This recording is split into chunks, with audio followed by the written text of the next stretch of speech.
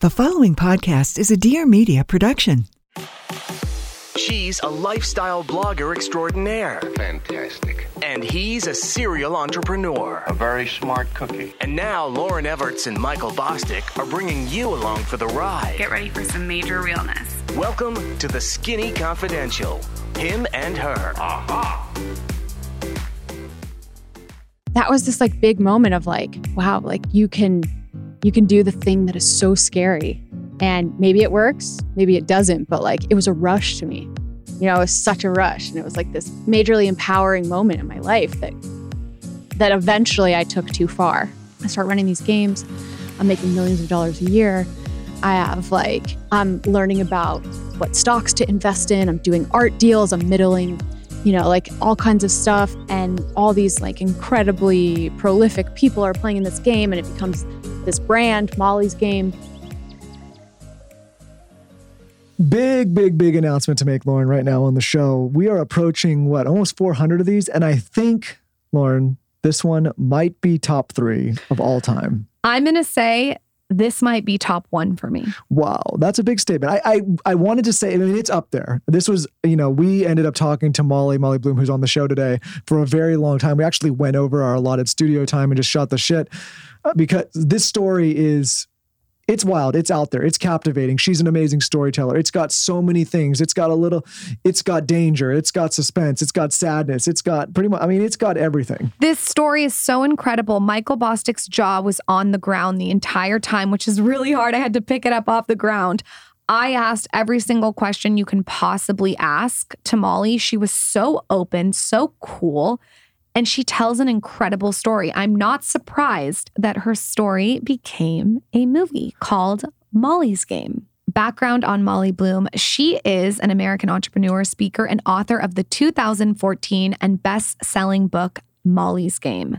She trained for years to become an Olympic skier, but she was injured while trying to qualify for the Olympics. So she almost made the Olympics. And what ended up happening after will rock your world. We are going to talk about the Viper Room, Hollywood celebrities, the mob, community service, probation, jail. We're going to go there. And Lauren, her book was made into a movie that was directed not just by any director, but Aaron Sorkin. Lauren, Aaron effing Sorkin. Might talk about, hitting a home run with a director. And you have to say who played her, because I can't pronounce her last name, but the girl that played her is Major as well. Jessica Chastain. And yeah, this, people are probably familiar with this story. It was in all the tabloids, one of the biggest underground poker rings the world, the US at least has ever seen. This is one of these podcast episodes that I would turn on with a friend or with your significant other in the background. They will be like, what are you listening to? This is such a wild ride. This is Mr. Toad's Wild Ride. Well, you think your life's crazy. You start to I've lived a pretty crazy life, or we all think that about ourselves. And then you hear a story like this, you're like, oh man, I really my life's not that crazy. I know. I wish I worked with Molly back in the day. We would have had fun when I was a cocktail server. Listen, this doesn't work out. We might still, might have to hit Molly up and figure out the next move. I want to have Molly back on the podcast, but here is this very long, very in-depth story that's going to rock your world with Molly Bloom. Let's welcome Molly Bloom of Molly's Game to the Skinny Confidential, Him and Her show. This is the Skinny Confidential. Him and Her. You have such a colorful life. I don't even know where to start. You have one of the longer bios because we always put bios together and then have a list of questions. It's longer than most. Yeah, this it could probably be cut down a little bit. No. It's not a bad thing. It just means that we have a lot of directions to take this in. Yeah. First, I want to go back to the very beginning, childhood. I would love to know how you grow up, where you grew up. Give us the behind the scenes details there. Yeah. So I grew up in a town called Loveland, Colorado.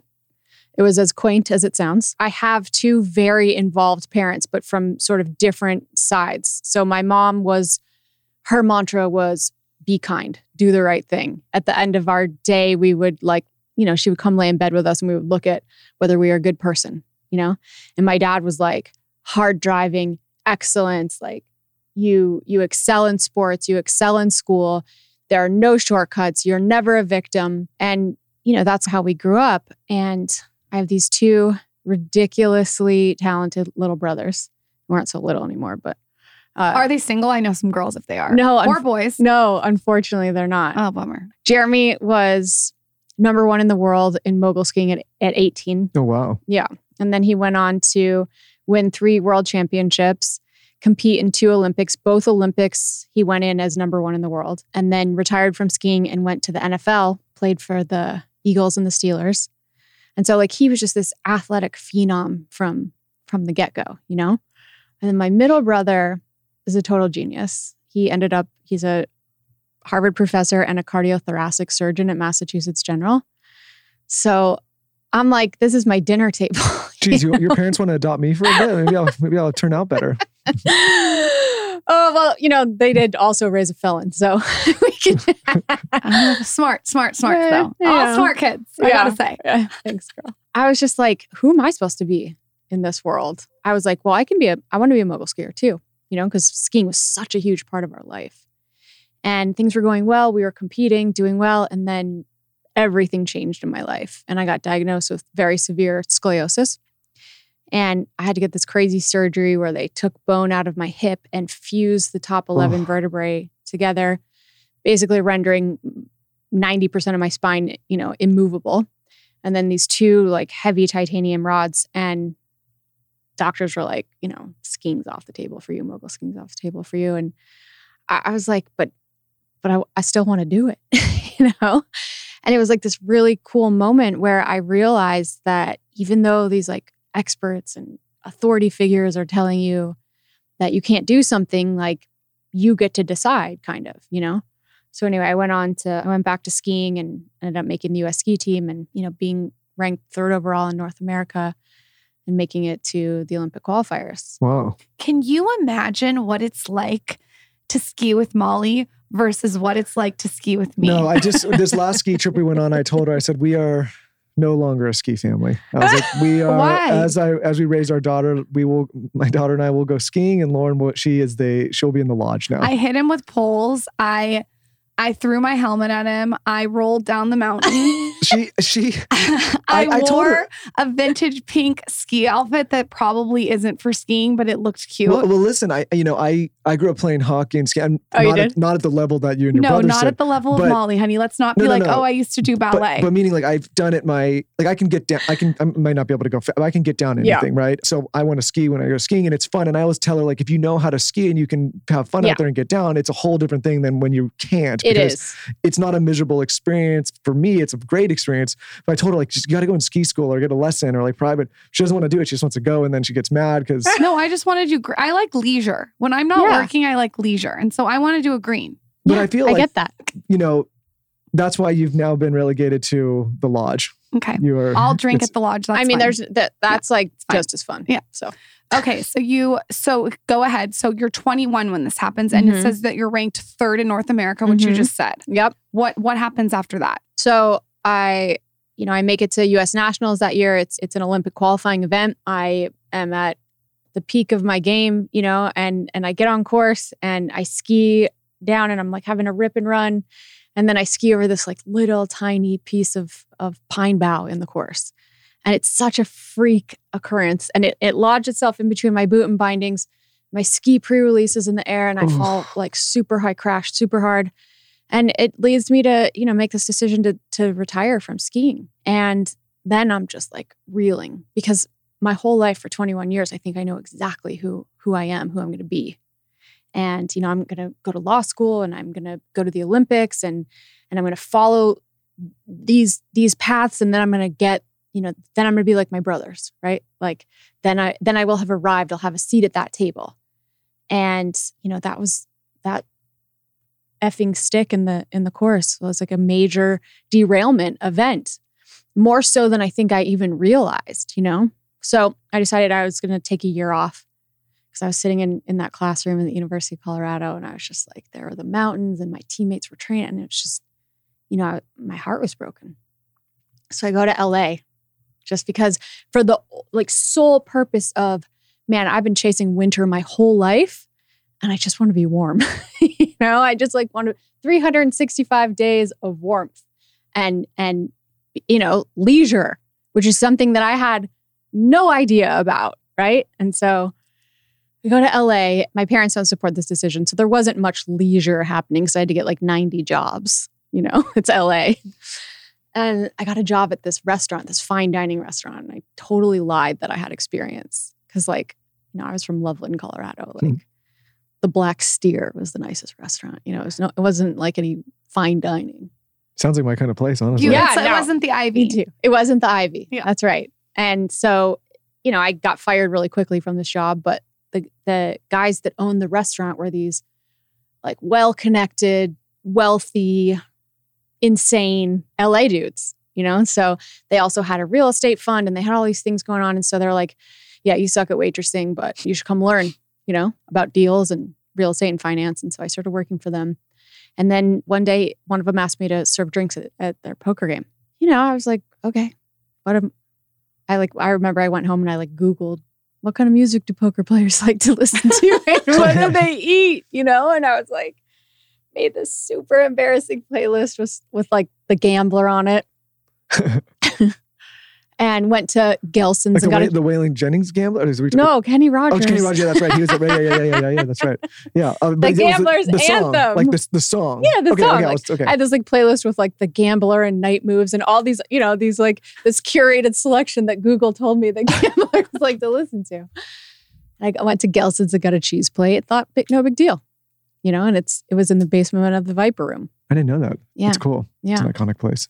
Yeah, it was. Then Ben Affleck showed up and Leo DiCaprio, and I'm of the generation, I was in love with him in Titanic. Hold on, are you freaking out? You're sitting there with your Gelson's cheese plate and Ben Affleck and Leonardo DiCaprio. Yeah, I mean, it's the most simultaneously mortifying but compelling moment of my life, right? And at this point, are they saying we're going to pay you a huge amount of money to do this, or is it just like a normal job? No, it's just a normal. I'm just bringing people drinks, right? So, I get to be a fly on the wall, and by the way, it wasn't just the A-list celebrities. It was the head of one of the biggest investment banks in the world, and a politician that everybody knows, and someone from the tech world who was doing something huge, about to have it a huge IPO. What did their names rhyme with? Oh man. The multi-million-dollar question that I passed. Yeah. One day you write a tell-all. Yeah. Save it for that. So when you're there, are there also just regular Joe Blows, or is it just high celebrity tech people? There's the regular Joe Blows were people who have a couple $100 million. Okay. Right. It was all people who are moving the needle on the world stage in some way or another. And I am a 23-year-old girl from Loveland, Colorado, right? And I'm just serving drinks and no one's really paying that much attention, but they're all speaking candidly. And I just have this realization, wow, this is access, in a big way to information, to capital, to power. And it was super compelling. And then at the end of the night, I was getting tipped in chips. So people don't treat chips like they treat money. Just sure. Look at Vegas, right?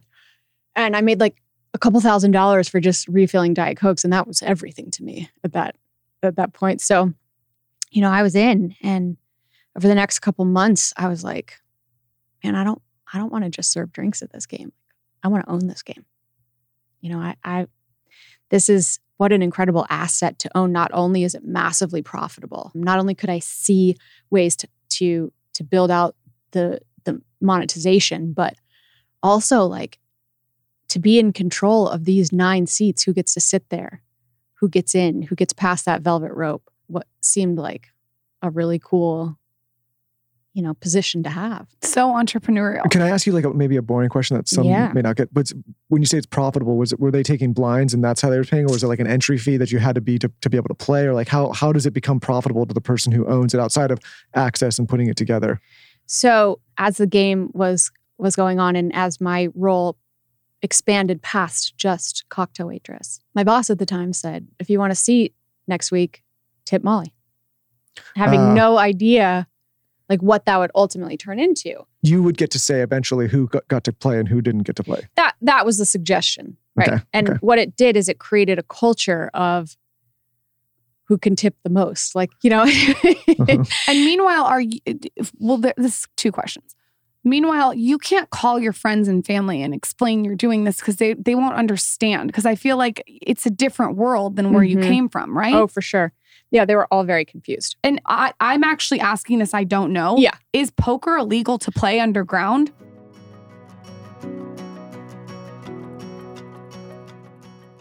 You know what a great idea for dinner is, Michael? Maybe you cooking for once or twice?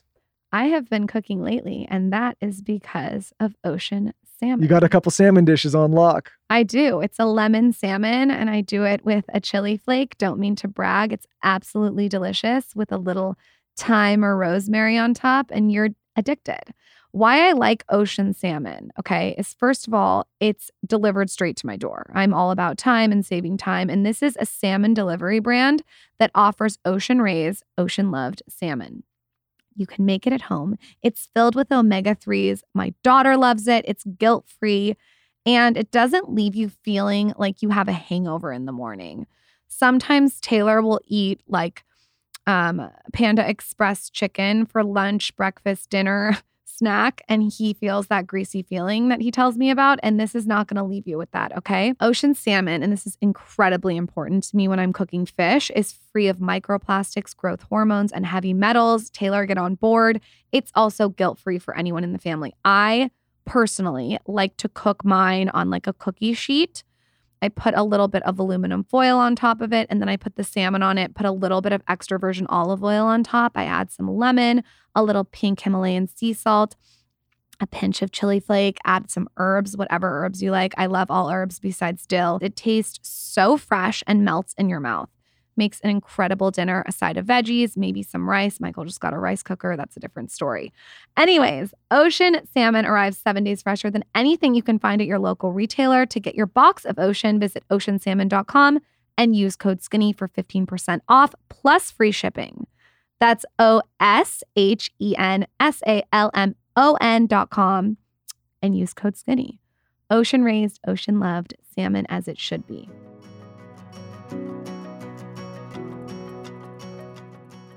The answer is, eventually when I took over these games and I ran them for 8 years. For 7.5 of those years, I did it legally. In the last half a year, I started taking a rake.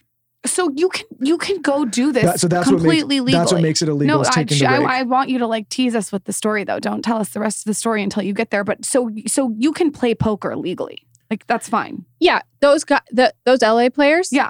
Fine to play Got poker. it. Okay, that's there's the federal statute is you're not allowed to profit from an illegal gambling. Well, that's why I asked, like, are you taking a blind or is there a fee? Because that's considered taking a rake. It's like you're charging people to play, and that's why you can, like in casinos, they're taking a rake. Yep. But Exactly. if you're not a licensed gambling house or casino, you can't do it. That's right. Okay, so us three could play poker right now and put money in the. And if nobody's running the game and winning, and taking a rake, yeah, you're fine.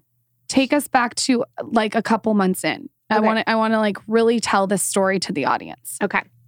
So again, I had this realization, like, I don't want to just serve drinks at this game. I want to own this game. I want to have my own games. But I didn't really know how to manage that because I was working for my boss who was terrifying.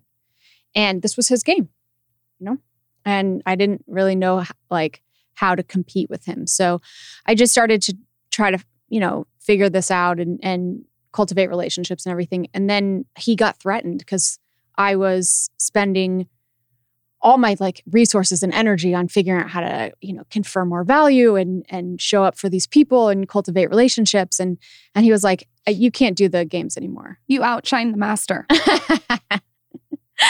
He said, you can't do these games anymore. You need to go back to the office and pick up my dry cleaning and all that stuff. But there was no way, I had seen this thing that I couldn't unsee, and I was making a ton of money, and I was obsessed, So I said, I can't do that.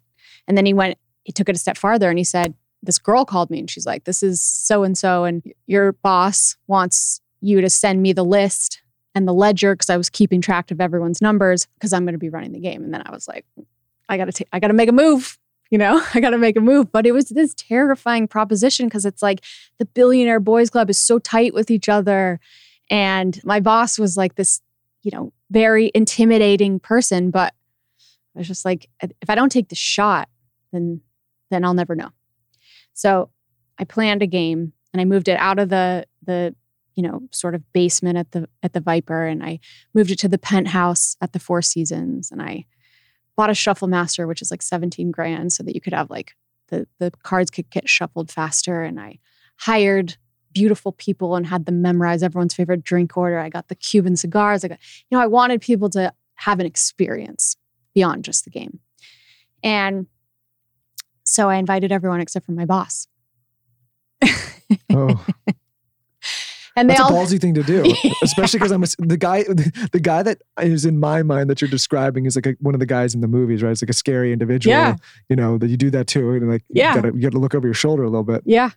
But, am I describing like the right kind of person maybe a little bit? Yeah. But there's a very funny outcome that I'll tell you. So anyway, I have the game. Everyone is like, this is incredible. This is like so much better. We're going to play in your game. And then my boss calls me the next morning at like 5 a.m. because he had obviously, they had texted him or whatever. And he's like, get over here. And I'm like, oh my God, I'm actually going to get killed right now. And I go over there. It's early. He like makes me wait in the guest house, makes me wait. I'm just squirming. And he comes in and he's like, I'm proud of you. Because this whole time he was like, you're just this, like, you're so naive and you're never going to make it in the world. And, he would just like, because I was always like, you need to be a nicer person and just all this stuff. And so in that moment, he was like, you graduated, and we became, we've been friends ever since. But did you guys become partners in the game movie? No, I didn't want fine with you having your own. He's like, do your thing. I'm surprised he didn't want to sleep with you and get married to you. I think he thought about me as more like a little sister, like a protege. Okay. It was that type of vibe. I'm imagining Tony Soprano in my head. Yeah. So yeah. And so, that was this like big moment of like, wow, like you can do the thing that is so scary, and maybe it works, maybe it doesn't, but like it was a rush to me. It was such a rush, and it was like this majorly empowering moment in my life that eventually I took too far. Eventually I became a little too much of a risk taker, or just it wasn't calculated enough. Anyway, so I start running these games. I'm making millions of dollars a year. I have like learning about what stocks to invest in. I'm doing art deals. I'm middling, like all kinds of stuff. And all these like incredibly prolific people are playing in this game, and it becomes this brand, Molly's Game.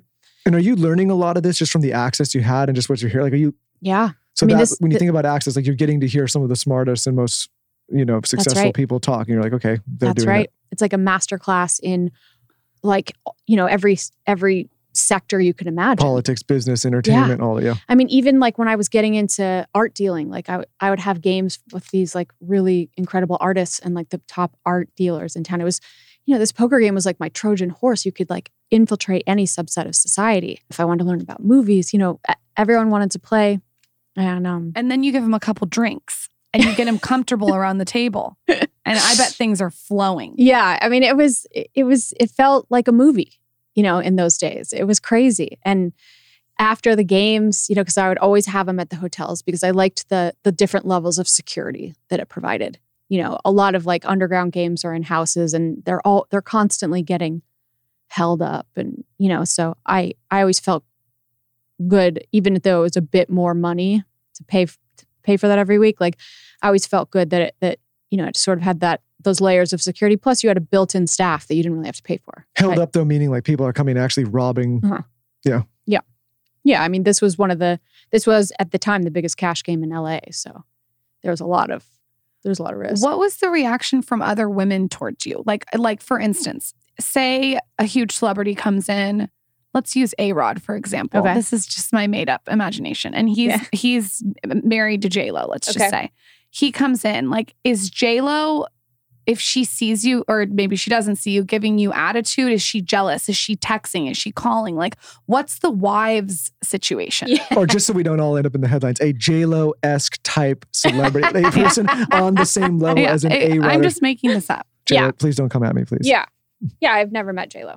There was actually a period where some of the wives did get threatened and they would start coming to the games with their magazines and and they would sit in the corner and kind of like... Yeah, with their fucking magazine and their manicured nail peripheраling you with like a knife in their pocket. Right, exactly. And like, they were sitting in the corner. But at the time, like... Don't mind me, here's just my Us Weekly. I'm just going to be over here. Yeah, exactly. But there was many of them, and that was what it was. I had a really serious boyfriend at the time. His family owned the Dodgers. So I was like, listen, I don't, You were good. I'm good. I mean, not if his family owned the Dodgers or not, but I was just saying, like, I wasn't husband shopping at this game. This was my business. And were they trying to hit on you all the time, or did they just have so much respect for what you built? It's interesting. In the beginning, when I was a cocktail waitress for the game, it was like, oh, you're so cute. I want to take you out. But then when it became my game and I was like collecting the money, they were like, I'm not going to pay you. It was like, I was like, oh, so like the purses, the dinner's off the table. We're not rolling like that anymore. And let me ask you this: in this boys' club, is there like, do they want like strippers and hookers and all this stuff, or is this strictly the boys are playing poker, having a couple drinks, that's it? So I really wanted to keep this brand elevated. I wanted, there were definitely people that sort of made those requests on the side. I got some really good advice early on. Just keep it about poker. Smart. Make it a classy game. This is your brand. It's high end. Keep the drugs and any kind of, sex out of it. So, I was trying not to break the law when you're breaking the law, which I wasn't breaking the law, but I sure was skating a thin line, right? Did you know at some point, like, did you feel like, oh, people are on to what I'm doing? Or did it not feel like that at all? People as in who? Like maybe feds or cops or anyone watching anything? Nothing. Mm-mm. Okay, so the one thing that did happen is I had a bank account at one of these banks in Beverly Hills. And I went in one day, this was a couple years into, and there was a big, because people were using checks to pay these games, right? So, I mean, my account was crazy, like the amount of checks in and out and the numbers, and it's Beverly Hills, so I couldn't be the only one but for whatever reason, they decided that, they were going to kick me out. So I go into the bank, and this like really woman who was my personal banker was like, we're closing your account. We don't want your kind of business. And you need to go down and get what's the contents of your safety deposit box. And like, here's a check for your bank account balance. And it was a really frightening moment. I felt like there was going to be like some feds to apprehend me or something, because I like had a ton of cash in that safety deposit box too. Do you think they just stereotyped you because of how you look? I mean, you're very pretty. Like, you come in as a young girl, you have all this money. I bet you if you were some old guy with balls down to your knees, they wouldn't have said anything. I did feel that way. I did feel that way because you're telling me that like this bank doesn't have a bunch of like men that have a lot of deposits in and out, right? So you're doing it years and years and years. Are you like loving it and wanting to do this for the rest of your life? So I had this plan, right? Get in, make millions of dollars as, and then create this network and then parlay it into something that's scalable, that is sustainable, and that has legs. But I got caught up, I mean, like, you could see why. Like, how do you go from that experience to them like, all right, well, now I might go into like stock trading, right, or I'm going to go like, like that's such a fast paced 9 to 5. Right? Yeah. You can see why people, when they get in like something fast paced like that, would be like, hey, I'm just going to like, it's exciting, right? And to all of a sudden have this power, It's almost the power that's more addicting, especially as a woman, to come into that boys' club. I can totally see. Yeah. Well, because you probably got to a point where like you were comfortable financially, right? You could buy what you wanted to buy, do what you want to do. So like at that point, it's like you're not just like, okay, now I'm going to go do something to make even more, because it's not the money at that point that's exciting. It was the power. It was the danger. It was the excitement. It was that something was always new, and it was mine. Things are going. I start to run into an issue. One of the players in the game, one of the most famous players in the game, celebrity actor, has this strange obsession with winning And listen, everyone who's sitting at a poker table likes to win. This was almost pathological. Like, he's out there doing these huge movies and all he wants to talk about is poker. And he's so involved in the process of like, who's going to be at the game next week? And I need to make sure that I'm going to win. And, you know, saying things like, I like to crush souls. And like playing so dirty at the table. And, you know, just, it was pathological. Like dirty at the table, like what? Not cheating, but like, you know, just berating people. Just like looking at someone in the face and saying like, I swear on my mom's life, like may she die tomorrow that I have you beat. And then the person would lay down the hand and then he would show the bluff. Just stuff like that. Okay. There were rumors that he was colluding with one of the other players. So I started having those conversations. And then he became obsessed with the fact that I was making so much money. And he was constantly like keeping track of how much money I was making. And it started to really wear on him because he was the big winner in the game. You know, I kept numbers on everyone because I wanted to see, you know, the overall financial health of the game, but also the financial health of the player because I'm on the hook if people don't pay. You know, so I need to really keep track of people. And so he decides. What do you do if someone doesn't pay? Pay out of my pocket. But so you would have to pay. And if you can't cover it, then what? Then you're just game's over. Yeah. Okay. Yeah. And how, but let me ask you this. I know it's a side. I'm going to have a few questions here. Yeah. If you go to someone and they owe and you know they can pay and they're refusing to pay, like what can you do? What hat are you wearing? I'm wearing my new favorite hat from our new favorite partner, Pete and Jerry's Eggs. I finally have made it, Lauren. We have an egg sponsor. I have arrived. Well, this is so on brand for me because I eat Pete and Jerry's organic eggs. They're from a small family farm every single day. I literally eat eggs every day. We both do. And so does our daughter. This is the only eggs. I mean it. Only eggs that we're feeding our daughter. He acts like he's Chef Boyardee, but what really is making it is Pete and Jerry's organic eggs. Tell them about the hen's life. A lot of people they get stuck on this thing, pasture raised. And of course that's important, but it's also extremely important to get organic eggs, and not just organic eggs, but also take a look at how the hens lived, right? What they ate, how they were raised. And there's so many bad practices in this field. With Pete and Jerry's, it's a local farm, small farm, like Lauren said, and they treat their hens right. It's all organic. And it's the highest quality eggs you can get. So when you're in the store looking around, you're like, what decision should I make? Which egg should I choose? Pete and Jerry's is the only way to go. Yeah, apparently their hens roam as they please on organic pastures. So they're never treated with harmful chemicals or pesticides. This is so important to know where your eggs come from, especially if you're like me and you have eggs every single day. You should also know, and I can attest to this because there's a huge difference, organic eggs are richer, they're creamier, they're firm.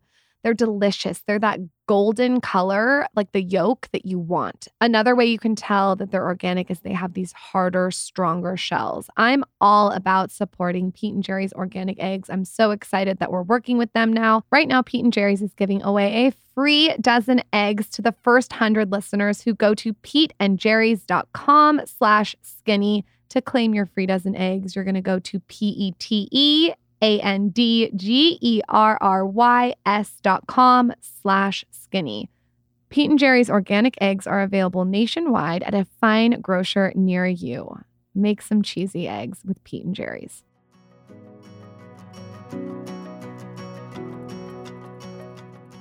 Well, what can I do or what do other people do? Both. Okay, so in this business that I was in, there are people that if you can't pay, you're gonna have problems. Yeah. Okay. Okay. So they'll sell your debt on the street. They'll have a tough guy come and get you. Yeah. Mm-hmm. But obviously, I'm not gonna do that. But if one of the other players learns, like, hey, there's a guy over here and he's not paying and he can pay, then they're gonna find a way to make him pay. Most other game runners would. The great thing about my game is that it was social suicide not to pay. Right. If you didn't pay, you're not invited back to the club. And also your reputation is destroyed. I mean, everybody wanted to do business with the people that were playing in this game. So that more than anything was what kept. And also I had to do my job well.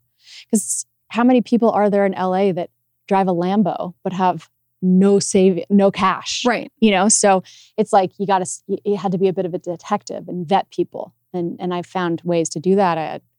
like employees at banks that I paid off to give me information and private investigators and, that's a lot of work what you were doing. This is a lot of work. This is not like you just don't roll out of bed and like go dress up and play the game. I imagine a lot of this too is word of mouth and private invites, like people, That's go all, to their friend. Yeah. And so like, you're not like some random's not just walking in the street and be like, there has to be some kind of warm introduction. Okay. You were telling us the story and Michael had a side question. I know you have your side. This is fascinating to me. Yeah. So anyway, this player says to me, I don't like how much money you're making. And this is my business. like I have, and I've built this business and I have found ways to increase my revenue streams and I've fed this game with new players. I'm constantly recruiting, constantly vetting players, constantly finding new blood and, the whole thing, like I'm conferring massive value here and I'm also guaranteeing the game. So I'm extending credit. So I was like, you don't have a position here, And he became obsessed with it and he went behind my back and decided to leverage his celebrity, which was powerful. And he took the game and I refused to acquiesce. I refused to like be the person that was like, okay, well, how can we make this right? And here's part of my tip, here's part of my salary. Like, no, like I'm a businesswoman, just like you have your business. I'm not, anyway. So he calls me and he's like, you're fucked. Like it's not your game anymore. And, there's only so many players you can feed into a $50,000 buy-in poker game. And everyone was concentrated here. And so I was just devastated, and this would have been a good time, right? To parlay this into something else or to go to law school, go back to school or whatever. I had a lot of money. I had a great reputation. I had a great network. But I was just so pissed, and I was like, listen, I'm not going down like that. This is like some spoiled ego bullshit that like, I don't want to go out like this I want to go out on my terms. So I just, I was just seeing red and I decided like, all right, you know what? I'm going to build the biggest poker game in the world. I'm going to go even bigger because I have something to prove now. So I decided that I would do that in New York City. We all know that there's a ton of gamblers on Wall Street. There are a lot of problems. It was 2008. The economy was, in the tank. The tank. I didn't really know anyone in New York. And the same game runners had been running these games for 20 years. So I just, I just got focused and I came up with a strategy and then I started recruiting a lot, my ass off. Like like you were saying, this isn't the type of thing where you can like have, marketing and advertising and like, it's all underground. So I just started to identify people who would have access to the type of customer I was looking for. And did you know the people running the games out there and have a good thing with them? Or was it like, okay. Mm-mm. No, I knew who they were, but we weren't pals. Okay. There was like one big game runner and he was like the me of New York City. He did not want me to come I'm sure. to New York. So I just, I hired socialites who like go out for a living and have access to people who have sort of like hedonistic tendencies and lots of money. And I financially incentivized the concierge at the high-end hotels and the maitre d's and the good restaurants and the casino hosts in Atlantic City and Vegas. And anyway, and I approached one of this guy, there was a billionaires game. So it's just like a home game, not a professional game, and approached them and just put it all together and built the biggest poker game that at that time was in the world. And it was a $250,000 buy-in. Whew. I mean, just to give you some context on this game, like I saw someone lose $100 million in one night. What did that look like? Oh, what did that look like? Was he throwing up? Or she throwing up? What did that look like? Women are too smart to lose $100 million on a poker game. That's why I said he. It wasn't as brutal as you'd think. I don't know what he looked like when he went home, but like I had players that would tip the table over $50,000, and throw cards and have a temper tantrum. And he was pretty even keel. And you assume if you have that type of money to gamble, it's probably not your whole net worth. Yeah. And even though that's just an insane number, he's calculated. He just hit the units that he operates in. But still, I mean, it's, and he went on to lose like almost $1 billion in the game. And then recently I heard that he's actually won it all back and is now like the big winner. But wow. Yeah. So what was New York City like compared to LA? Was it less celebrity, more Wall Street? Was the vibe different? Was the place where you did it different? What were the similarities and differences? New York was a whole different ballgame. Yeah, I'm sure. New York was crazy and intense and pretty terrifying at times. And it was the real deal. Like, would these New York people play with the people that were playing in LA? Yeah, sure. But like, the New York game was 5 times bigger. So you had to be, And so not a lot of the LA players would play in the New York game. But, and like the New York players were like, it's a boring game. It's $50,000 buy-in. And also the New York players like to play crazy games like Stud No Limit and, PLO. And so like, they're numbers guys, right? And they're huge gamblers, like huge. So, I was just like, I was just focused. And so not only did I start this big game, I started smaller games. I started the variants of PLO and Hold'em.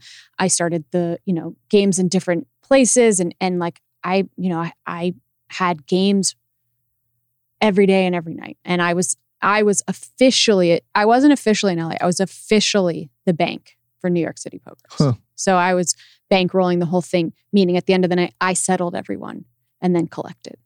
Oh, that's got to be a little bit nerve-wracking. Yeah, it was crazy. But that was the way that I was able to break in, because the big problem with New York City Poker is that a lot of the game runners would only pay out if they got paid. So it was like a Ponzi scheme. And people had a big, like, sort of mistrust of everything that was going on. So the way that I sort of, asserted myself is like, look, I'm the bank, and people would trade MDB Inc. checks like cash, like in that ecosystem in other games. Did you have to study books and study history and study all different kinds of things to know how to come into this boys club and be assertive like this? Or do you just think it's part of your personality? I am a big learner. I'm not a fearless person. I have anxiety about new ventures and stuff like that. And the way that I deal with my anxiety is I try to like find as much information as I possibly can. So I read a lot of books and, listened to other people's accounts, but there's no experience like just jumping in the deep end and having to think on your feet. And what I found from these games is that I had no idea what I was good at. Like, obviously, Jordan was, going to be a doctor and he's this brainiac, and Jeremy is like insane at sports. And I just didn't know what I was good at. And what I realized when I started running these games is that I'm an entrepreneur and I can think on my feet and I can problem solve. And, when there's chaos going on around, I can be calm and retain composure. But the way that I got there to do that is just fake it till you make it. Like, when drama went down the first 100 times, I felt crazy inside, but I was just like, I was able to just move through it. And then it became like a reality of who I was. What's a micro level of drama? Are we talking fights? Someone's fingers getting cut off? Like, is Tony Soprano in the back, like with a gun? Like, what kind of drama? Yeah, there's fights. Someone brought a gun one time and pulled it out at the table. People accusing each other of cheating, people actually cheating. Yeah, I wouldn't cheat in one of those games. I don't think that's the move. Yeah. Cheating doesn't sound like the move. No, cheating's not the move.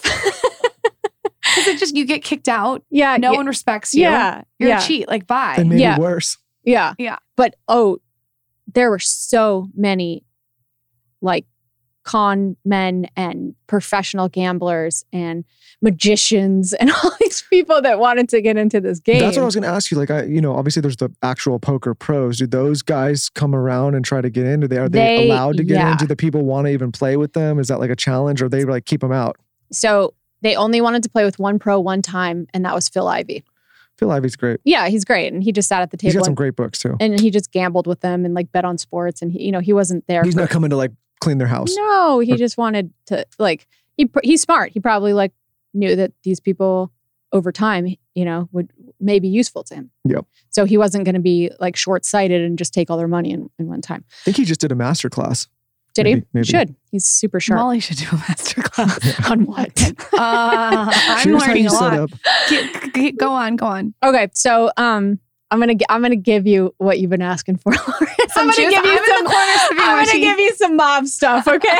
That's what she's been mob. waiting. I love mob. All right, so here I got two different types of mob situations are a part of the story. So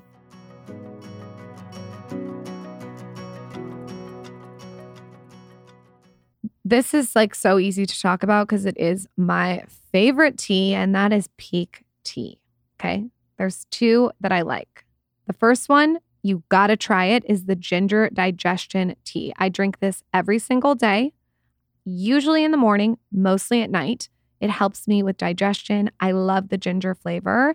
And Pique tea just has the best tea because it's not in a tea bag that's getting all those toxins in your water, okay? So many of these tea bags are getting toxins sitting in your water, microplastics. Pique tea doesn't have anything like that. They don't have a tea bag. You just open up this little packet and pour it in your water. They also have my favorite Sun Goddess matcha. I'm obsessed with frothing this with a little bit of coconut and almond milk and cinnamon. It's amazing. It's the best matcha out there.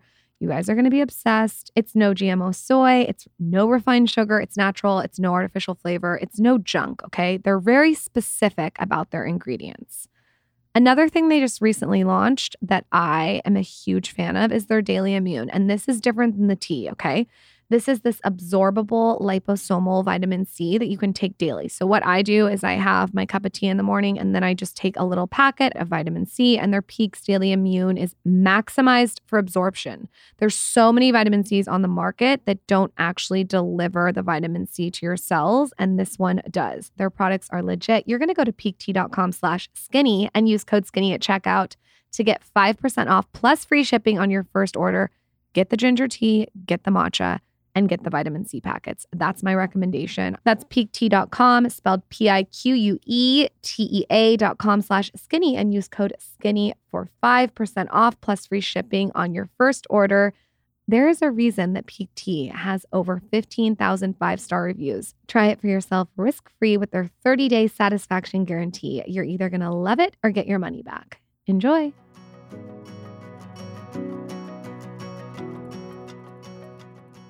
So I'm out there, I'm recruiting, and I got to back up for a second. So I build this empire in New York City, okay? And something changes in me. And what had been about like in LA and early days New York, just like being ballsy and being an entrepreneur, but still being who I was, which is someone who cares about other people, who cares about doing the right thing. I just got savage, and I got really overcome like with, I want more money and more power and more games.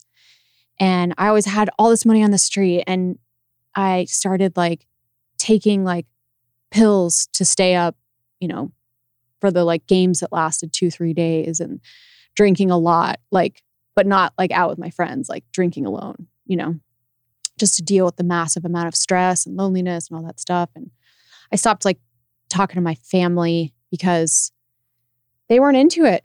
I mean, it was one thing in LA when I was like, I like bought a Bentley at 25, and like my brothers would come out and hang out with like all my pretty girlfriends. But like New York was something different, and my dad, to his credit, was writing me handwritten letters every year saying like, this isn't sustainable. This is going to crash. You need to do something else. You're, like all this stuff. And I didn't want to hear it anymore. Like, in my mind, I felt like somebody. And that was a huge drug for me, So I started getting sloppy and reckless and getting off on the adrenaline and the danger, and also caring less about whether or not I'm putting the right people in the seats. And what I mean by that is like, can they pay? Is this going to ruin their life? Are they just a blatant addict? Are they a good person? Do I know their background? And I just started putting people in seats to make money. And I had recruited these Russian guys from Brighton Beach. Now, I had them checked out, okay? But they there was something a little off. Their stories checked out. They were very sophisticated. They meshed well with the other players, but there was something off. And it turns out that they were running the biggest insurance fraud scheme in New York City history, $125 million, and that they had deep ties to the Russian mob. Oof. So Russian mob is sort of like financing their whole thing. And just, I think that's the gnarliest mob of them all. Is that right? I think so too. Yeah. They're brutal. Yeah. Well, from what I've heard. Yeah, that's from not like hanging out with the Russian mob, but from what I've heard. I'm like, geez, what have you been doing? That must have scared you a lot. Or maybe it didn't. So I didn't know that yet, but what the result of that is that they are always talking. So the feds were listening to them. The feds were onto them. They had wiretaps and all that stuff. And so all of a sudden, these players these guys are always talking about this game, this $100 million game, Molly's game, and so like this creates a real interest with the feds. So that's going on, and they're looking at my games. Then in LA, something happens. Okay, so there is this guy that came to the LA games, and his name was Brad, and we called him Bad Brad because he literally couldn't win a hand of poker. He would come, and he would splash all this money, and he would lose all this money. He would never win. And I even pulled him aside one time, and I was like, Brad, This ain't for you. Yeah, same for you, right? Like, you're great for business, but this is... Is this Brad Pitt? No. Oh. You never know with the people you named. How dare you think How that? could Brad be bad at something? Oh, I know. How dare you, Lauren? So, but he said, please don't take this away from me. I don't have a lot of friends and I love the guys. And so, and he's playing and he's the worst poker player I've ever seen. But he starts talking about his hedge fund at the table and everyone and his incredible returns. And everyone's like, oh, Bad Brad's a savant at trading oil futures, right? So they all start to invest in his fund, even though this dude cannot understand like that straight beats he doesn't know that he doesn't know how to play the game. He doesn't know how to play the game. Yeah. Anyway, so they all invest with him. Turns out he was running a huge Ponzi scheme. Oh. And what he was doing is he was coming to the table and he was losing a couple $1 million a year, but raising $30-40 million taking it on that side for his Ponzi scheme hedge fund, right? So he gets arrested. He starts talking and saying like, well, it all started to go bad when I started playing in this poker game and became a gambling addict, which was not the truth. Like he had been doing what he was doing for a long time. Anyway, so then we all got sued for the money that he lost in the game. And we all had to pay that back, but it's in the tabloids now, okay? So someone leaked the deposition to Star Magazine. Now the tabloids are covering this. So on this secret game is now on the radar in LA. Now the feds are tracking it because of the Russians. And the next thing that happened is the Italian mob came on the scene. So I had this driver and he doubled as a security guard. You know, when I was delivering or collecting large sums of cash, I had to bring someone with me that was strapped, right? And I trusted this guy. He'd worked for me for 4 years. He said to me one day, like, look, I also drive these guys from New Jersey. They're hedge fund guys and they really want to play in your game. I was like, okay, have them meet me at the Four Seasons bar, you know? And they walked in and it was real clear who they were. And they got it, you know, they went into their shtick and they were like, it's great what you've been able to build, but this is what we do. And you need to give us a piece of your game. And I was like, look, I can't go into business with you. You know, there will be no game if I do that. So thanks, but no thanks. And they were like, what? And then they kept calling me and approaching me or trying to get another meeting or whatever. And I was just like totally ghosting them. And then they sent someone to my house. And this guy, you know, I thought it was my doorman bringing packages up. And there's this random, terrifying guy outside of my door. And he pushed his way in and he put his gun in my mouth. And he like beat the hell out of me. And he said, if you tell anyone about this, he took everything from my safe, pictures, photos, jewelry, cash. And he said, you know, this isn't an option for you to turn down. And he said, if you tell anyone about this or you don't comply, basically, we know where your family lives in Colorado. So just from an outsider perspective, to get this clear, the mob saw that you were making a shitload of money. And because of that, they tried to get a piece of it. Right. And you said no, obviously. Right. And then they said, no, this isn't a conversation. This is a yes. And you think that the driver was placed by the mob to get to you? I don't think he was placed, but I'd known him for 4 years, but somehow they had an in with him. I don't know if he was doing shady stuff on the side. Like, I don't know how, but he was the one that fed me to them. It's why I asked you in the beginning when we talked about New York, if you knew who was running the games with her, because I figured like somebody has the keys to that castle over there, right? Totally. Yeah. Yep. So what did you do after that?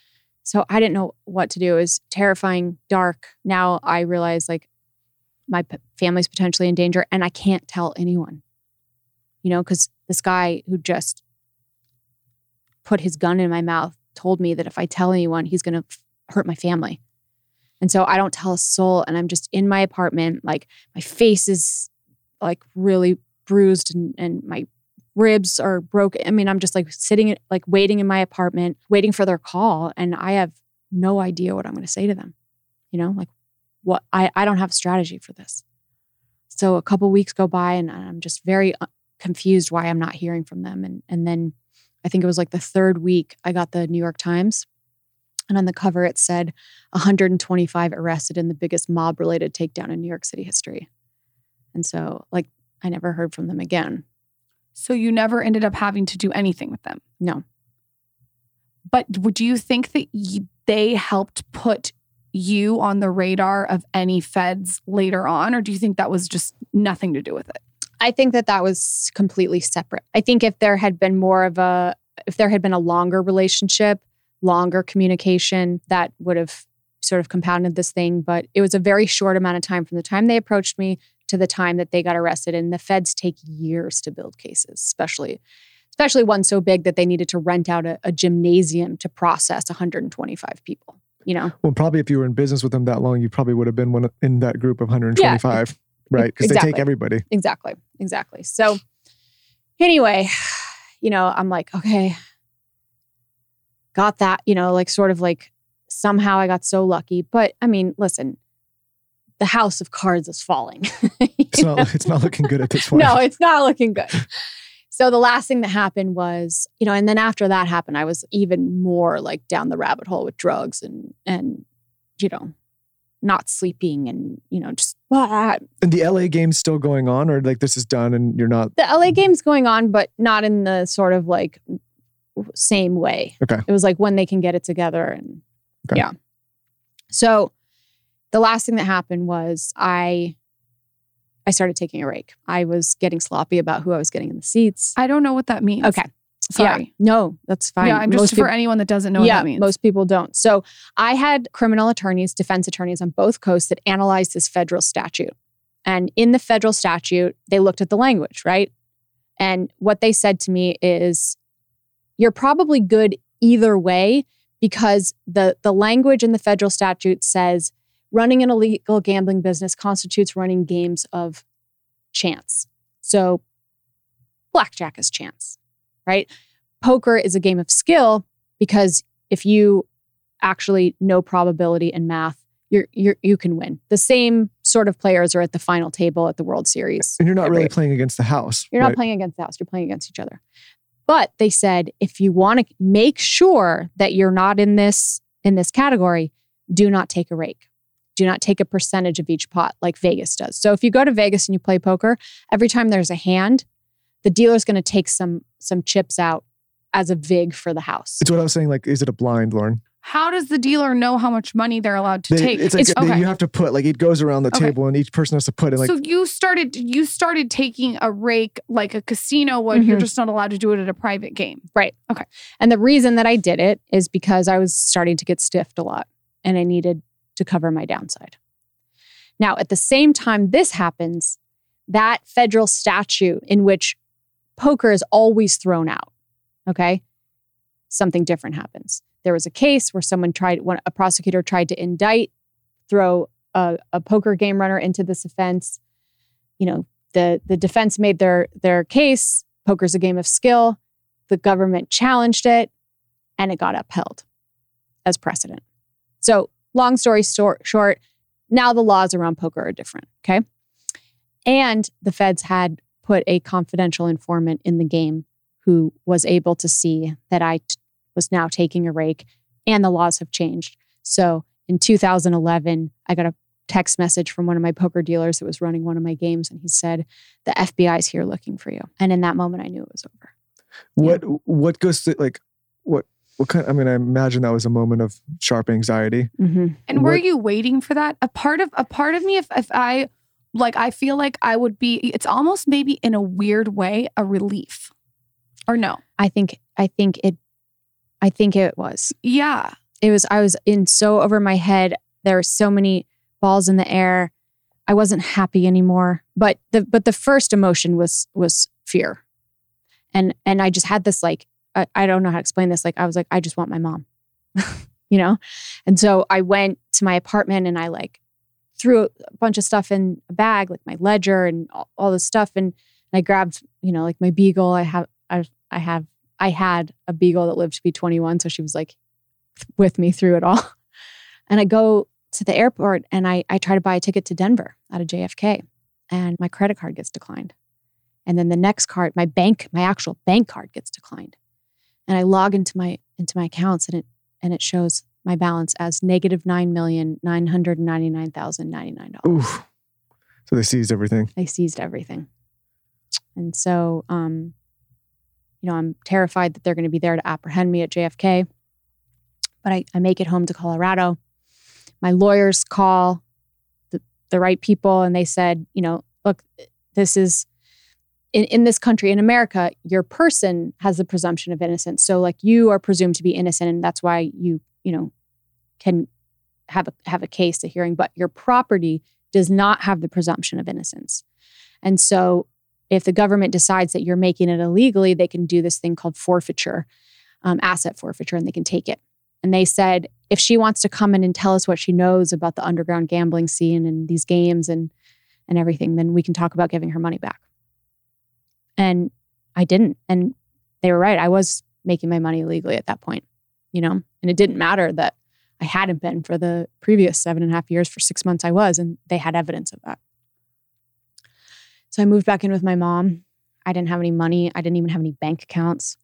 Most of the people I knew wouldn't answer a phone call. I had $3 million on the streets, $3 million of money that was owed to me. It was now a crime for me to collect that. And, it was all over. And the Fed said to my attorney, she's not a target of our investigation right now. So they just basically shut you down and took everything and were like, good luck, but they weren't actually indicting you at the time. That's right. Okay. That's right. So I kind of went on a crazy like bender with some, shady guy that I had met. Sometimes that's what you need. Yeah, I've had a couple. Lauren started one of those a couple years back, and here we are. See, mine didn't exactly turn out that well. Okay.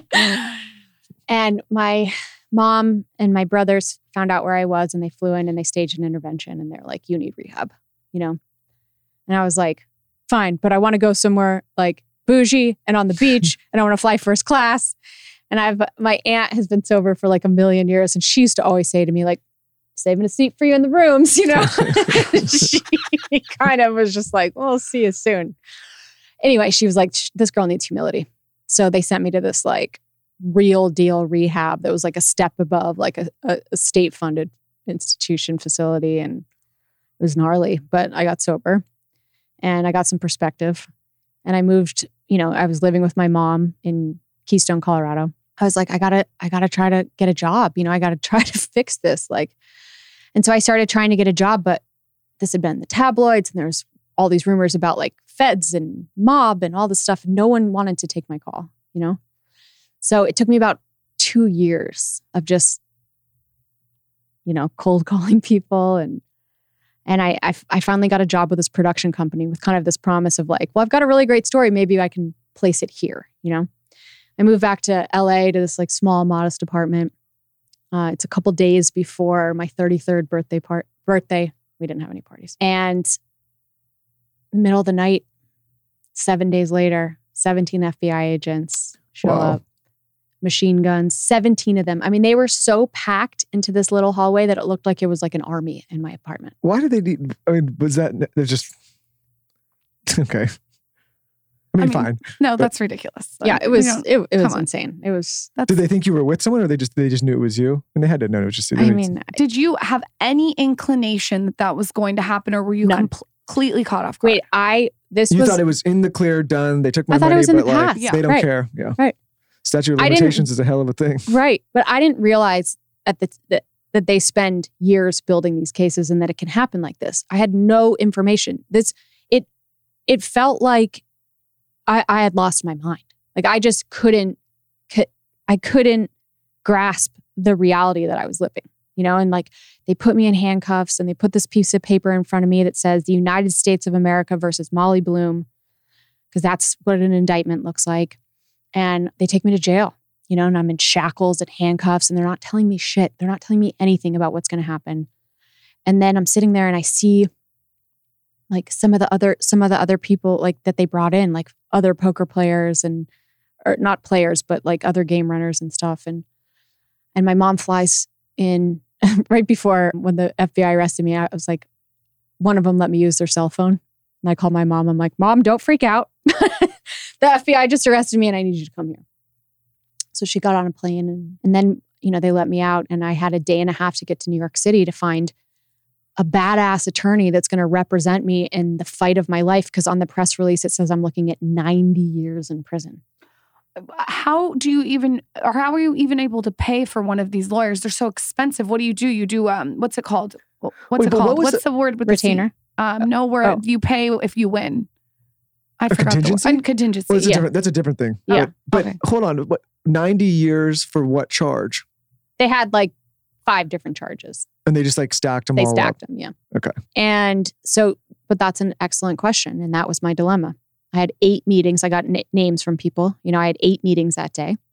And 7 out of the 8 attorneys said, I don't have $1. And my mom just bailed me out and put up her house. Like, I don't have $1, And my dad's like, you're on your own. I told you not to do this, And so I had 8 meetings that day and 7 out of the 8 were like, no retainer, no representation, My last meeting of that day was with Jim Walden.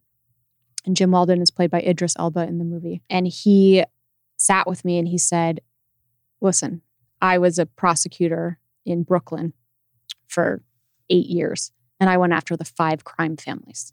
Okay. He's like, this indictment that I'm looking at right now is bullshit and you need help.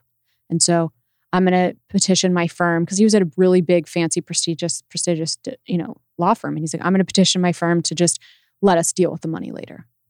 And that was a game-changing moment for me. I started working with Jim and he was like, I was like, all right, Walden, what's our strategy and what's our angle? Like I'm from the gambling world, like, what's our, And he's like, integrity is going to be both our strategy and our angle. And I was like, damn, like, great. I'm such a piece of shit. You know what I mean? Like, but it was like that reminder, right? That of who you want to be in the world. And he is that, and he embodies that. And it was because he had such a stellar reputation in government and, and from his time as a prosecutor, and because he's a decent human being, that he really managed this so well. But the prosecutors wanted a meeting, and so like, we went in and we met with the prosecutors and they were like, Molly Bloom, like for the last 8 years, you've run what is one of the biggest underground gambling syndicates ever. And, we don't care about the Russians or the Italians. Like what we want information on are the celebrities, the Wall Street people, the politicians. This is the Southern District of New York. This is where Giuliani got his start. This is a very politically ambitious office. And in some ways, they probably thought it was a jackpot, But this is what I don't understand. You guys said it wasn't illegal to play poker. Why are they? No, because she started taking a rake. Okay, but how does that implicate, or how does that put the politicians and the celebrities? I don't get why that part doesn't. So why were they? So they just want information? These people, some of them are up to some sketchy stuff. Okay. Not all of them.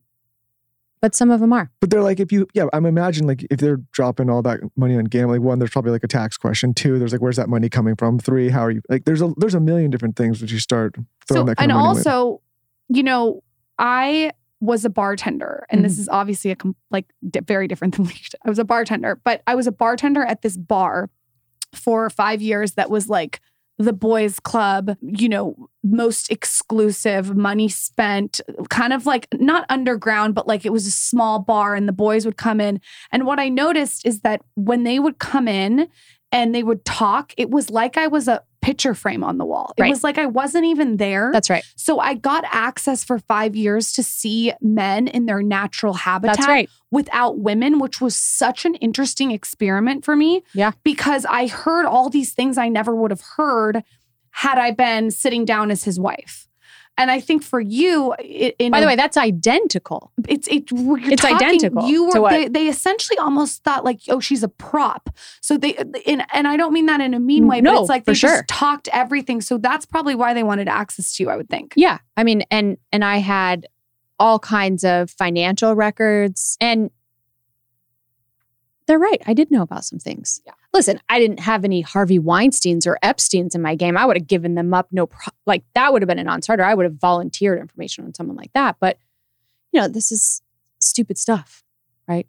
Or maybe not stupid, but anyway. So they're like, look, if you're willing to become a confidential informant, and this is what that looks like, we could ask you to wear a wire, all this different stuff. We'll give you all your money back, and we'll give you full immunity from jail.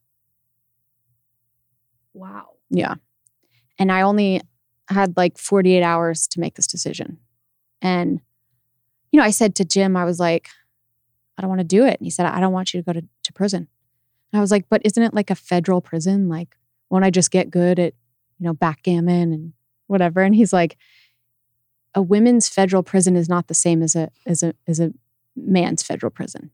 There's not a lot of like white collar, and you also don't know the sort of what's going to happen to you, like prison guards. Like he's like, it's not a good situation. It's dangerous. It's a horror show and you don't want to go. But I don't know. I sat there and I thought about this and I'm like, the situation I'm in is 100% my fault. Like nobody tricked me into it. It's not like I didn't have opportunities. And I just felt like the way to move forward was to take my medicine, and then it ends.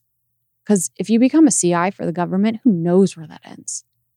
And I also just didn't feel like it was the right thing to do to be a part of taking down all these other people just because I couldn't handle the consequences, So I turned down the offer and, they were pissed and then I had to wait a year to get sentenced. So I had to wait a year to see what was going to happen. And I got really lucky. I got a pretty young, 41 years old, Obama appointed judge who was like, look, I'm super not, he was very disappointed in my life choices, but I'd also conducted myself in that year. To rehab? I went to rehab. Yeah. I did community service.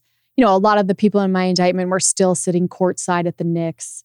I removed myself from the scene and I made sure that my behavior, my actions showed major contrition. And you didn't have any of the money. And I didn't have any money. And, I got my, college professors and ski coaches and people to write letters and my whole family was there. And so, Jim had orchestrated this whole thing super well and he's humble and does the right thing. And so I didn't have to go to jail. I had to pay restitution and get probation. And, look, not for nothing. When he handed down that sentencing, I lost my knees. You can be as tough and strong and gritty as you want, but when you're looking at losing your freedom, it's just next level, Why did you say felon earlier? To me, you didn't actually have to serve time. So is that still felon? Yeah. So I became a convicted felon that day. I pled guilty. It's just the sentencing. They didn't sentence to go. How do you go off and get a job with that? Is that on? See that? I mean, that's a really, so, what I was saying is by the way, you would have been a good lawyer. Don't tell her that. Did you hear that? We're gonna. She loves to argue. Did you hear that? No, but you have a very lawyerly mind. He hates that you're saying this to me and not him. He's so mad. No one's ever said that to me in my life. No, you have good questions. You have good questions. Thank you. I would have made a terrible lawyer. I do not have the temperament. Yeah, you got to be pretty in control of your emotions, huh? Yeah, no, I don't want to do that. Yeah. I argue enough. I don't want to argue for a living. Yeah, right? Yeah. Yeah. It'd be too much. Okay, so yeah, so like obviously I'm super grateful that I don't have to go to jail, but my life is fucked. You know, I'm 35 years old, millions of dollars in debt. By the way, can I curse? Yeah. Okay. You can do anything you want to say on your Everything we've gone through now, I think. I know. Yeah, it's okay to say fuck. I don't think a slip of a. We can't. I don't know. You might just have to scrap I love this. that Molly Bloom just asked if she can cuss on the podcast. That's amazing. I'm trying to be a rule No, I follower love these it. days. I You know? love it. All right. So, but I'm fucked, right? I'm 35 years old. I'm millions of dollars in debt. My network is destroyed. My reputation is destroyed. The tabloids are telling the story of this like girl in a tight skirt that was like, you know, the madam of poker. Like, no one wants to hire that girl. You know, I'm a convicted felon. And I'm just like, you know, I remember sitting at dinner with my family that night, and Jordan had just graduated from Harvard, and Jeremy had just got inducted into the Colorado Sports Hall of Fame. And I'm like, God damn it. It like brings you back to your childhood. Yeah, but like way worse now. And so I'm like, I just, you know, I'm like, I got to make this work. I got to figure this out. But I got this may be fucked up to say, but like, there's very few people that could have done what you did at the level you. I mean, regardless of legal. My husband wants you to tell him off air how to do it because he wants to go do it. But I'm saying, honestly, when you start telling your story, I'm like, I don't think oh my people God, put into Michael's context, eyeballs are gonna have stars. A lot of in this them. took place when you were 24 to 30, like, yeah, right. That's a very young age. It is very entrepreneurial. People in that position of power and authority, yeah, and manage it for that long and go through all this, and also kind of like keep your shit like It's together pretty and incredible. not end up being a complete fuck up dealing with that amount of stress. Most people have no kind of like they get flustered by the little things in life, like, oh, I lost a little bit of money, or my business went over, or my, you know what, the amount of stress that you must have been under is so, I mean, even like there's no way that we could relate to it, but it must have been so insurmountable at times. It's like, you have to be a very strong individual to get through any of this. Right? yeah. I mean, that is a compliment. Thank you. I'm like, sitting at the dinner table, people have to, they can look and say, okay, that's not, we don't agree with what you did. Right. But it's very impressive what you did. Well, morals aside. Right. And what I needed to be able to prove was that if I wanted to have a future, that like, maybe you don't agree with what I did, but I have this skill set and I accomplished something and I need a job, you know? And so I kind of like went home and I was like, all right, the entrepreneurial mission now is how do you save your life? You know, where's the rebrand? Where's the reinvention? And so I thought about it and, you know, I didn't have much left, but a story is really powerful. You know, you can develop, if you can develop a story in the right way, it has legs and it can, you know, you can manage the narrative and there's financial gain and listen, the way that I was, no one was going to hire me, you know? So I was like, all right, so I'm going to figure out how to write a book. And I was like, this has been in the tabloids and all the publishers will want this. And they did want a version of it, but they wanted that celebrity takedown piece. And I just, you know, I'm like, look, I'm not going to write that story. So I got rejected by every publisher except for one imprint at HarperCollins said yes. And it was a really small book deal, but whatever, that's all I needed. I just needed to own some intellectual property. Wrote the book and then I took it to Hollywood and it was great in the beginning. Like I was getting meetings with everyone, you know, everyone. And we'd be in the room and everyone would be so interested and fascinated and having ideas and then nothing. Like I would get ghosted. And so finally someone leveled with me and it was this guy, he's a good dude. He was the head of one of the biggest networks. And he said, look, I'm just going to be really honest with you. We're all going to take the meeting. It's an interesting story and this is Hollywood lore and it's fascinating.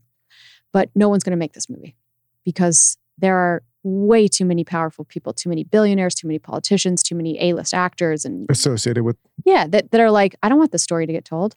You know, the tabloid coverage was enough. Like, I don't want the story to get told. And I appreciated his candor and I went back to the drawing board, but that's the great thing. And this is the thing I never want to lose. When you have lost everything, you no longer give a shit. You know, you are fearless. Your ego is on the bench and you're just like, fuck it. I just need a different way in. and that's like such a great place to come from. And now, coming from where I am now, like I always try to like leverage that again because it's so powerful. I just went home, I like was pissed and was like, how much more do these people want from me? But like, then I was just like, okay, like what's the way in? And so from all my meetings, what I'd realized is that there is this short list of like Spielbergs and Sorkins and, like that don't have to play politics in Hollywood. Hollywood needs them. They need these writers and these directors. They are the gods. Truly, they are what makes it work. And so I made this short list of people like that. And at the top of that list for me was Aaron Sorkin. He had just done The Social Network. And I thought the way he handled that subject material was just brilliant. And that he wrote with a lot of humanity and would, do this story justice. So I started trying to get a meeting with Aaron. And I'd be like, how do I get a meeting with Aaron Sorkin? And they'd be like, you don't, Sorkin's not going to write the Poker Princess, like whatever. And I was just like, okay, fine, whatever you think. Finally, I actually got a meeting with Aaron. This entertainment lawyer, Ken Hertz, who has become my lawyer and my dear friend now, was like, I know Aaron personally. I can ask him for a favor. So Aaron took the meeting, and it's interesting. So in the movie, when in the courtroom, when Idris is like, just thinks she needs a publicist, and he's like, I don't need to represent you, but then he starts asking those questions. That's how Aaron came into the meeting. That Aaron sort of superimposed his experience onto the Idris's character there. Because Aaron's like, what? This girl wrote a book about celebrity, which I didn't. And so at that meeting, I told him my story. And he had some real questions that he was asking me. And then he said, well, I guess I'm going to have to finish your book. And over the next couple of weeks, I didn't think he was going to do it, but it was a cool experience. And I had my list that I was going to go down, but then he would just like randomly email me a question like Idris asked, like, well, did you have money on the street? Who's collecting that for you? Stuff like that. And he started to see this story and see the value in it and see it in this way that he believed he could tell, that could sort of be like this version of the hero's journey, but in a very sort of edgy way. And so he emailed me about a month later and he was like, I'm going to do it. Holy shit. I know. Were you freaking out? Freaking out. I mean, like, I will never forget where I was standing. I was at my mom's house and, I was like sitting on the deck and like, she lives like, it's like Legends of the Fall up there. Like, it's like no people, all wilderness. And I'm like reading this email, like chills, head to toe. I'm like, okay, like, I'm going to have a second chance maybe. So how involved do you get to be in the movie? Are you helping pick characters? Are you doing character development or are you just handing over the story and then walking away? So it's really funny because when Aaron, he then called me to tell me he was going to do it. He's like, I have good news and bad news, right? Like I'm going to do the movie and I'm really excited about it. And I'm even going to stop doing the movie that I'm doing right now because he was writing this other script. He's like, but the bad news is you're going to have zero creative control. Oh, that's so hard. Were you like, oh. Well, I thought about it for a while, right? And I was like, okay, whatever. And then I wrote him back. I called him back and I was like, but I'm your only source material. You know what I mean? Because like normally he writes about Zuckerberg. He gets all these other people can interview. Yeah, all these other interviews, different like a million biographies, newspaper articles, whatever. And like he couldn't construct this story without me. So I actually moved to LA for 8 months and worked with Aaron every day, like, and his team. And, there's Venn diagrams and like, like the Russians and the Italians and like, constructing this story. And we became really close. And to this day, he's one of my best friends. And he, every time like he would be like, this, when CAA or WMA would send over the actresses that wanted to play it, he would send it to me and we would like, I wanted to be really respectful of his process and not be heavy-handed, but he brought me along for the ride. That is so cool. It was such an incredible, and just being privy to someone who's such a genius, being privy to their process. I think you've been around a genius or two, Molly. Speaking of that, like you've been surrounded by geniuses your whole life. And it sounds like you're one too. I imagine though, about that. Because of the way you handled that indictment and that whole process, that you also probably won some friends and people that respect you for that, because there's probably a lot of people that could have had some trouble had you gone the other way. Yeah. Right? Yeah. And, you would be surprised how few of them expressed that.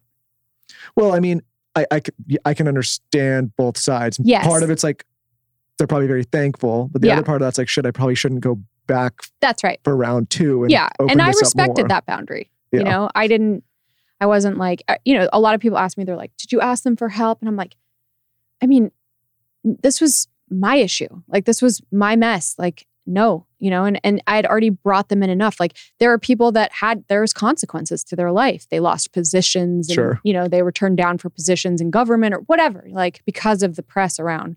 How much shit are we not seeing as the public? Like, when you think about celebrity and all these rich men and all the things you've seen, how much are we actually seeing? Are we seeing half of it? Are we seeing nothing? The tip of the iceberg. I knew it. Yeah. Well, of course, that's not surprising. And that's surprising to me how with TMZ and everything. I mean, I would say more than tip of the iceberg. That's crazy. Yeah. Well, okay. So that's a good point. Back when I was doing these games and when I had all this insider information, the presence of social media and the tabloids was not as pervasive as it is now. So I do think that actually a lot of people get outed now for a lot of things. So, but maybe it's more around. Yeah, it has evolved, and we do have this culture now where we have a lot of whistleblowers. Yeah. Snitches. I heard from my assistant that the Olsen twins once came to a game. That has always been a rumor, and that was never the truth. It's fake. Yeah. Fake news. Yeah, but I would have loved it if the Olsen twins came. But I mean, like, I think with this, I mean, listen, there's a lot of things when you think, you know, people take a moral stance on this, and obviously there was some legalities to it, but I don't think a lot of people feel too sorry for a bunch of rich business guys and celebrities gambling with each other and losing their money to each other, right? Like, it's not like, I mean, yes, there's harmful and there's legal implications, but it's not like you're selling kids drugs or you're hurting people or like, you know what I mean? It's just these people, they're probably doing this with or without someone like you.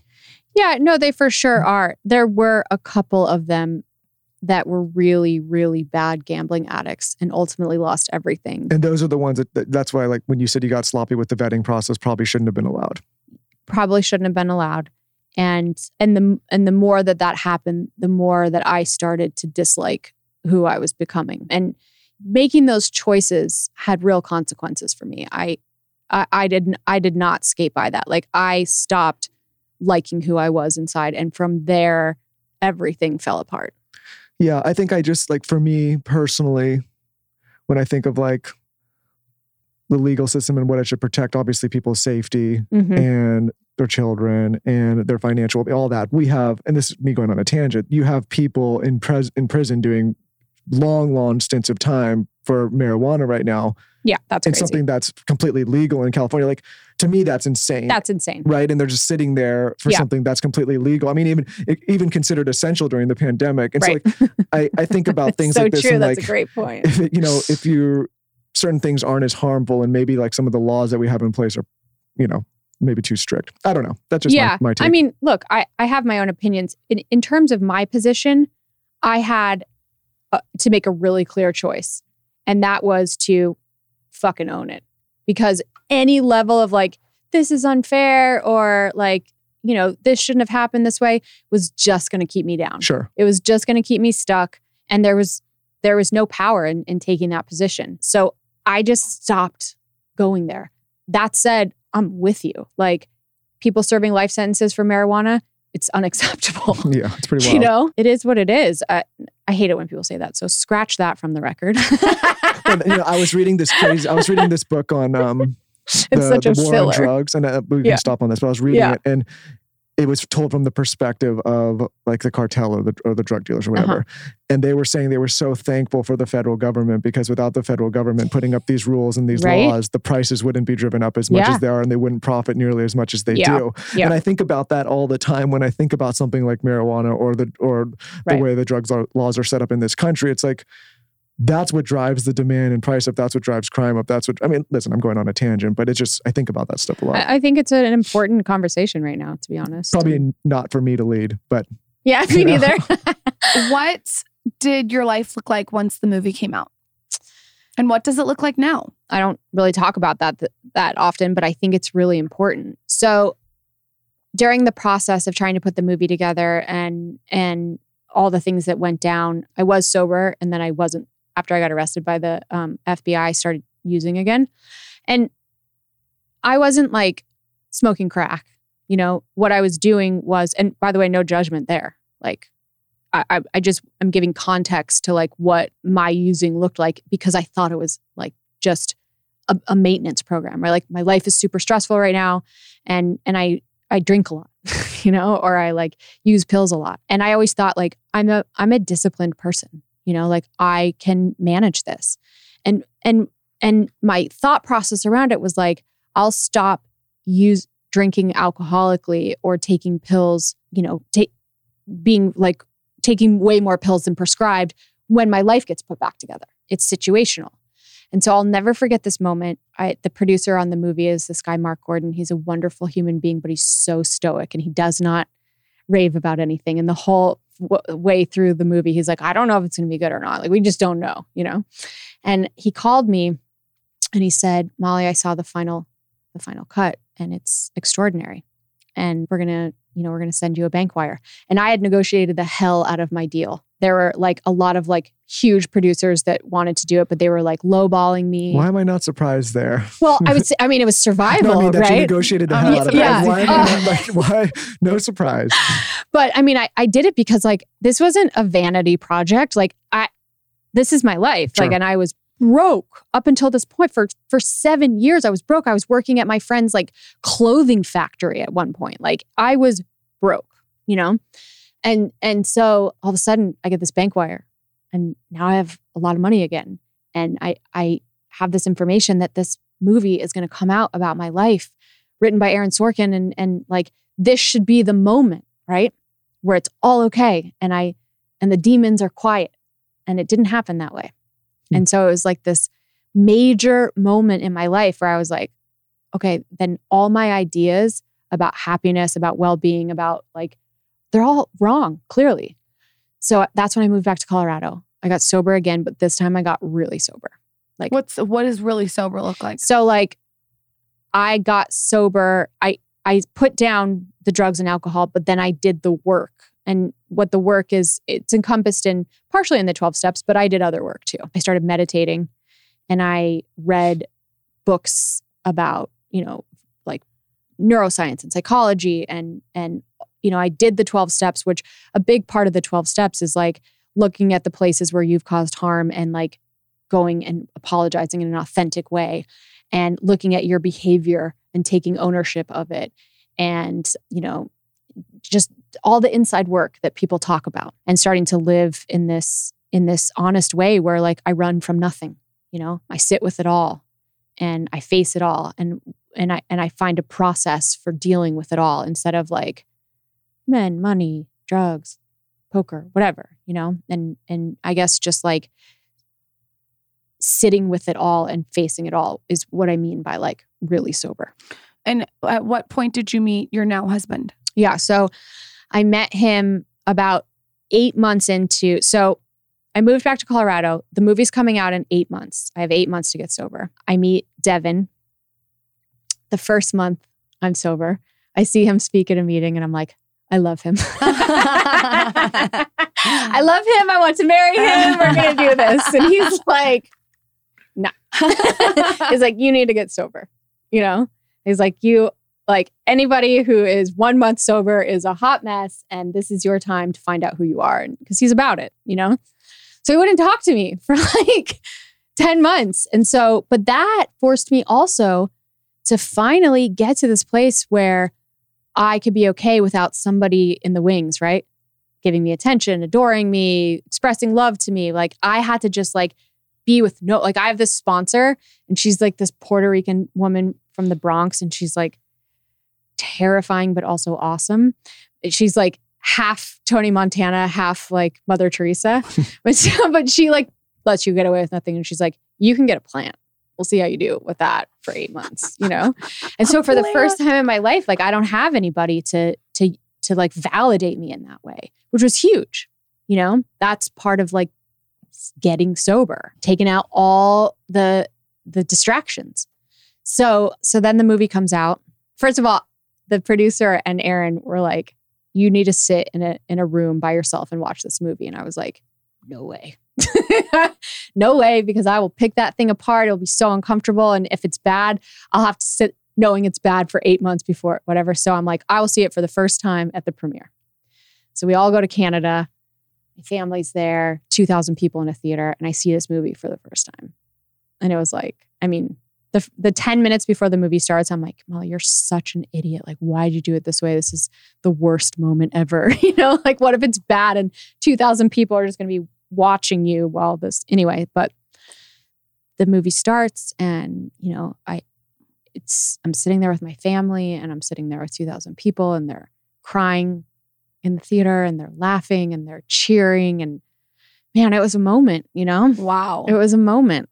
That is such a moment. And you're sober, so you can enjoy and I'm every sober, second. Which, by the way, never in a million years did I think I was going to have to sit through the first time watching my movie and sober. Did you love it? It's a beautiful movie. I did. I loved it. I was so honored by it. You know, just so grateful. What an amazing story. I have to say, I think this is one of my favorite podcasts. Yeah, I mean, we've been chopping it up here for a while. No, you're a very, very talented storyteller, amongst other things. Well, you can see like why this, I mean, obviously it got made into this amazing movie. And so, I mean, this is not something that happens to everybody. Thank God. It was exhausting.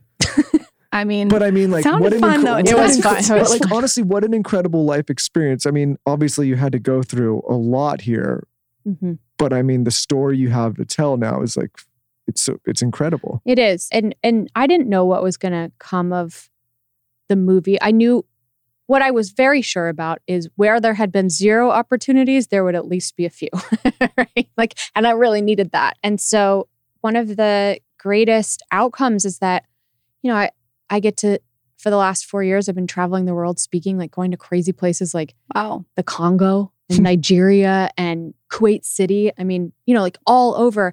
And I get to, wherever I am, impart this message of hope of like, if you're in it right now, or if you're going to be, you know, like you have a second chance. You have this power inside of you. You get, and especially for women, you get to make mistakes. Yeah. You know, you get Great to message. not be like this perfect person who hasn't made mistakes. You get to do that. That's why I love bringing all different kinds of people on here, because no one's perfect. And if we start just talking about, you know, what makes you human and the mistakes you make, it makes it less taboo. 100%. And, you know, when I was in that place of like deep shame, I needed to hear someone say it was okay. And one thing that like I had to start doing was like, just decide to forgive myself. Stop searching for the evidence that tells me like, well, this is why you can forgive yourself, or stop looking for that data, or stop looking for someone else to say like, it's okay, and just fucking do it. You know, not to say don't be accountable for it, you know, face it, learn the lesson, but to forgive yourself. Like, it is the lowest like energy, the worst energy to like walk around holding yourself with like to this incredibly high standard and just having shame, you know? Like, I was going nowhere if I didn't forgive myself. That was a pivotal moment. This is maybe a message for anyone out there that's listening that feels shameful for something. Take this moment and forgive yourself. Yeah. I think that's a great message. Yeah. And it's not an overnight matter. You can choose to forgive yourself, but you're going to have to stay consistent with it, because that's how the brain works. Okay. You know? So every day, maybe do some kind of meditation on it. Yeah, you can do a meditation on it, or just like whenever it comes into your mind, be like,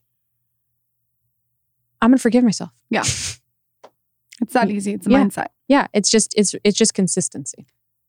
Who's running the games now in LA and New York? There are so many games now in LA. There is. There are so many games. And like, I've met like Do they have one here in Austin yet? I don't know. I'm going to go read my Us Weekly while you play. Can I pick your brain for a second after this? No, just kidding. Just kidding. Don't. Yeah, there's so many games in LA now. Wow. Where can everyone find you? Pimp yourself out. Tell us where to get your book. I'm sure everyone's seen the movie. Give us all the details. Okay, so I think my book's on Amazon. I haven't checked lately. I'm sure it is. I am not so active on Instagram, but the things that I do post, I care a lot about. And I use it as a place to sort of share solutions. And as my second book comes out, which is about the way back, both the external and the internal, I'll share more. Anyway, I'm Molly Bloom. And that's Twitter too. When you are ready to come out with your second book, come back on the podcast. I will. Open invite. Okay. To come back on anytime you want. I would love that. Thank you so much for coming on. Thank that was you. an incredible story. Thank you for doing this. Thanks for making the trip and doing it in person. Yeah, of course. It's so much better that way. It's way better in person. And by the way, like I'm telling you, you guys are really good at this. I've been on a million podcasts and you guys are seriously so good. Well, thank you. Like I've loved this conversation. Like it's been so, I talked about myself probably the whole time, but like that's what this is about. But I mean, like your questions are great. They're unique. That's nice. They're thoughtful. They're interesting. Well, I don't think it's necessary. Well, thank you so much. But I think the way we try to, we are genuinely interested in the people we bring on. But you're real too. Yeah. Well, that's what, it's not, there's not we have, if you saw this, it's a quick bio, but this is the type of conversation. I hope the audience knows, this is the conversation we would have if we were at an intimate dinner. And that's what it felt I'm very interested in this story. Yeah. And so is Lauren. That means a lot. Thank you very, very much. Yeah. I think that we got to go because we got to go play poker in the other room. We have a poker thing set up in the other room. Oh my God. Just kidding. Thank you, Molly. Yeah. Wait, before you go, we are giving away a copy of Molly's book. It's called Molly's Game. All you have to do is tell us your favorite part of this wild story on my latest Instagram at Lauren Bostic, and one of you will win her book. It is juicy. It is good. I cannot take my eyes off of it. Literally last night I was up until 11 p.m. reading it. Thank you so much, as always, for your support with The Skinny Confidential. And with that, we'll see you next time.